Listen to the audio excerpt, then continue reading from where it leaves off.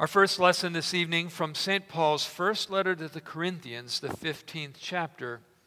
But in fact, Christ has been raised from the dead, the first fruits of those who have fallen asleep.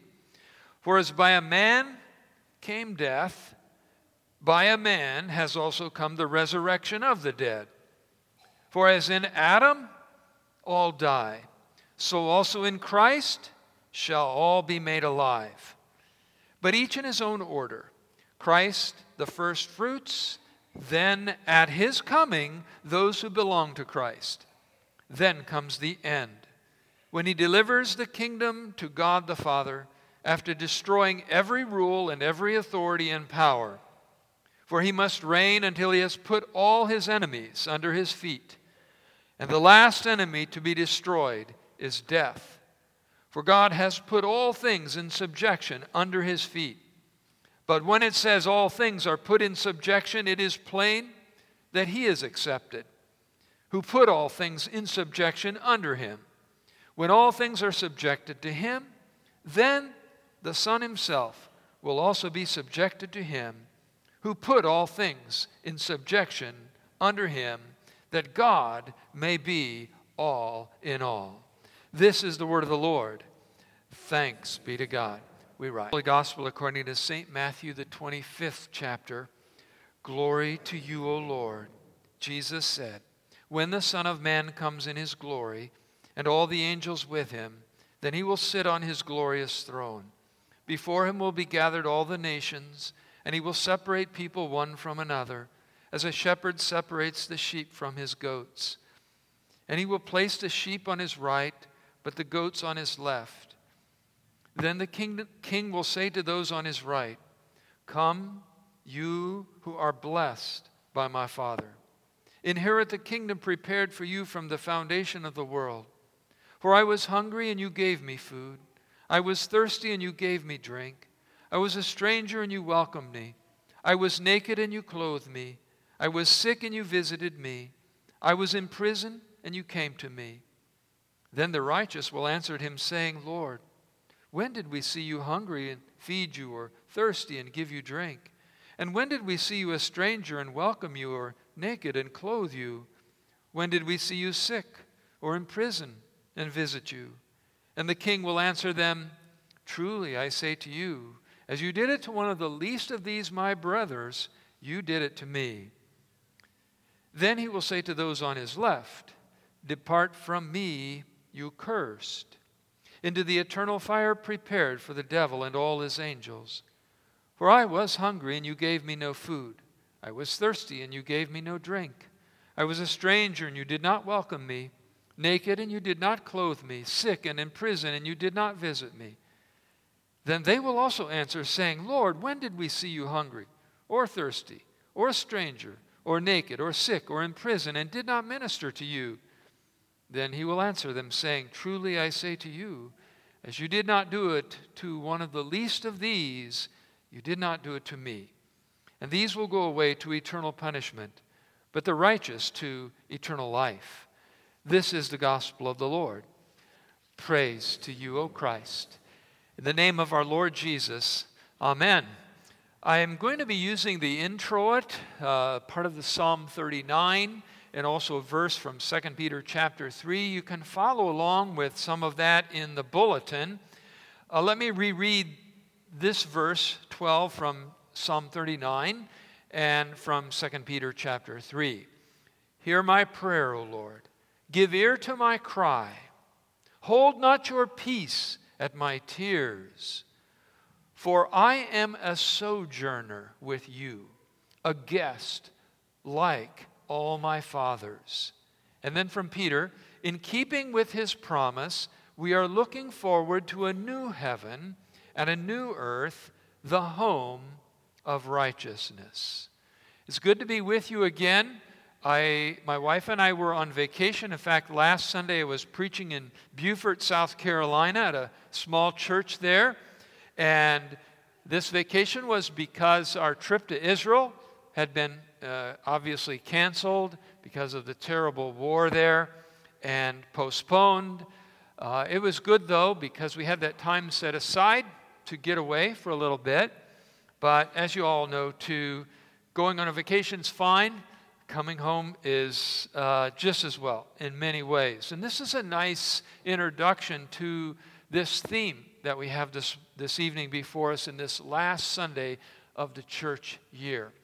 So what do we mean by the church year? Well, the church year refers to all the weeks, the 52 weeks of the year, and each week has a set of scripture readings. Half of the year is the journey of Jesus to the cross, to the empty tomb, and to his ascension to heaven. And that will begin in the season of Advent, and of course get started with a bang with Christmas, his birth, and all of that. The other half of the church year begins at Pentecost, when 3,000 Christians were baptized in Jerusalem. And it is the journey of the church, you might say, our journey of faith through life. A journey that obviously also ends for us eventually at Judgment Day. And so today I want to speak about Judgment Day, and as Peter says, the new heavens and earth, the home of righteousness. Many people mock or ignore what the Bible has to say about Judgment Day. Peter said that people walk according to their own lusts, saying, "Where is the promise of his coming?" That is to say, the Bible said Judgment Day is coming, but thousands of years have passed by and nothing's happened yet. They forget, Peter reminds them, of the great flood, when God, as a forewarning to Judgment Day, nearly destroyed the entire world with water.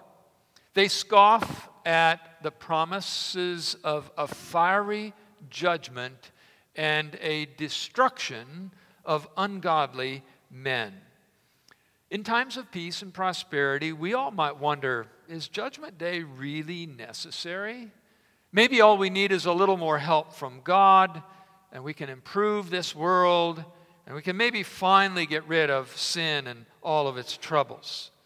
But again, thousands of years have taught us that that idea fails miserably.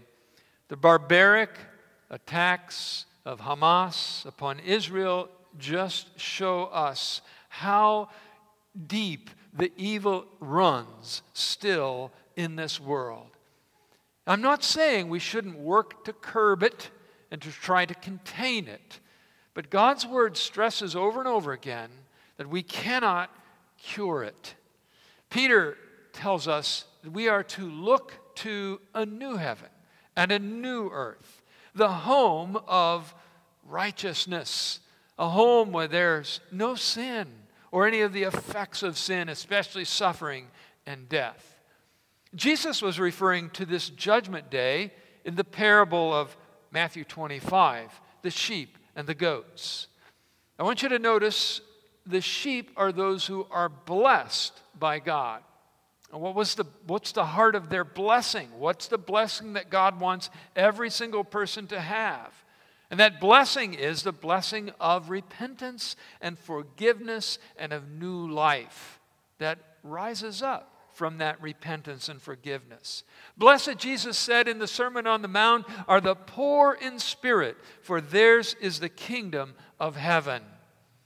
On the other hand, the goats, Jesus says, are cursed. And then he immediately compares them to the devil and to his sin, which is the cause of his curse. Rebellion, pride, lack of repentance. Also notice in the parable that there are no big sins mentioned, murder and stealing and things like that, but rather littler things like lack of visiting or providing clothing or feeding. This is the problem of people who did not seek the mercy of God and therefore did not give it. Again, from the Sermon on the Mount, Jesus said, "Blessed are the merciful, for they shall be shown mercy." As human beings, we all have the tendency to look at the final results of things and forget to see that all final results have a beginning. And this is the way God looks at the entire world. Every murderer began at some point as a person who didn't care about God. Now, there are a lot of people who don't care about God, and they're not murderers. But the fact that they don't care about God encourages others not to care about God, and eventually murderers will rise up from within that group. And this is why God looks at it as all being the same, because they all rise up from the same pot. Now, God does not force people to repent or to seek His mercy, but He warns against this ignorance and ignoring of Him. In Revelation chapter 17, John refers to the ancient city of Rome as Babylon the Great. Now, both of those cities, ancient Babylon and ancient Rome, were leading cities of this world. But what did they lead the world in? They led the world into sin. So John calls this Babylon the Great the mother of prostitutes and abominations. And then he says there's a word or a name written on her forehead. And what do you think that word or name is? It's not evil one or wicked one or something like that. It is simply the word mystery. Because it is a mystery as to why people would spurn the mercy of God and not come to repentance for their sins. Or like Peter, seek the new heaven and the new earth, the home of righteousness. Why that happens, I do not know. You do not know. No one knows. The Bible stresses that is a mystery. Now, I don't know why they don't care, and I also know that it's not my problem or your problem to fix.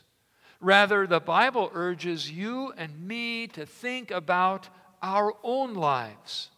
Peter ends his second letter with these words, "Grow in the grace and knowledge of our Lord and Savior Jesus Christ. To Him be the glory both now and forever." And so the Bible is a book that contains all kinds of examples of people who did just that. And two of those people that we're thinking about today especially are David, the shepherd and king of Israel, and Peter, the fisherman and apostle. Now in Psalm 39, as we sang part of it in our intro this evening, it begins, though, with David having some great anxiety in his heart. He says there is like a fire burning in his heart. And then in verse 4 he says, "Lord, make me to know my end, and what is the measure of my days?" This was his anxiety. This was the tremendous fire in his heart. Now, I know all of you have heard this word, existential. You've heard it thrown around. It's kind of a cool word that people like to say. And they say it about just about anything. Like global warming is an existential threat to the world. But the word existential originally did not refer to a threat against our existence. Existential referred to the meaning of our existence and the purpose of our existence. And this is something God's Word constantly is trying to get clear to us. What does it profit a man, Jesus asked, if he gains the whole world but loses his own soul? Why do you worry so much about that which threatens your existence when you do not even know the purpose of your existence in the first place? In Psalm 39, David says, "Surely every man walks about like a shadow. Surely they busy themselves in vain. They heap up riches and does not know who will gather them." David refers to himself as being frail, his days like handbreadths and a vapor. But now David comes to the meaning of his and yours and my existential life. Now, Lord, what do I wait for? My hope is in you. Deliver me from all my transgressions. This is the problem with this world. Sin and transgressions. From the littlest lies to the worst genocides that the world has ever seen. Most people would probably pray, "My hope is in you. Go out and kill all the evil people." In 1973, Alexander Solzhenitsyn wrote the famous book, Gulag Archipelago, which went through tremendous detail of the horrendous crimes committed and the atrocities committed in the Soviet prison camps. But this book was not about politics. And Solzhenitsyn warns anyone who reads it not to look at it that way. Politics is a symptom of evil. I should say bad politics is a symptom of evil, but not the source of it. And in that book, there is this famous line, "If only there were evil people somewhere insidiously committing evil deeds, and it were necessary only to separate them from the rest of us and destroy them. But the line dividing good and evil cuts through the heart of every human being." That is to say, the problem of sin and transgression and every other problem in this world is a problem that we are all a part of. And that is why there must be a judgment day. Sinners are never going to bring forth complete justice in this world. And so God calls us to confess like David, to seek God's forgiveness as it is offered to us in His Son Jesus, the only place where you will find that kind of a promise and a reality. He urges us to realize that out of this broken and contrite heart will rise up a new person who loves God and loves neighbor, who says, as David does again in Psalm 39, verse 12, "Hear my prayer, O Lord. Give ear to my cry. Hold not your peace at my tears, for I am a sojourner with you, a guest like all my fathers." We are a sojourner in this world. It is a fallen and evil world. We work to curb the evil of it, but we cannot cure it. And so we look to Jesus and to that better place. In keeping, as Peter says, with his promises, we are looking forward to a new heaven and a new earth, the home of righteousness. We're not lost in this existential journey in an evil world. We know where we're going. We know how to get there. And we are picking up people all along the way, teaching them the same things we have been taught and giving them the same mercy that God has given to us.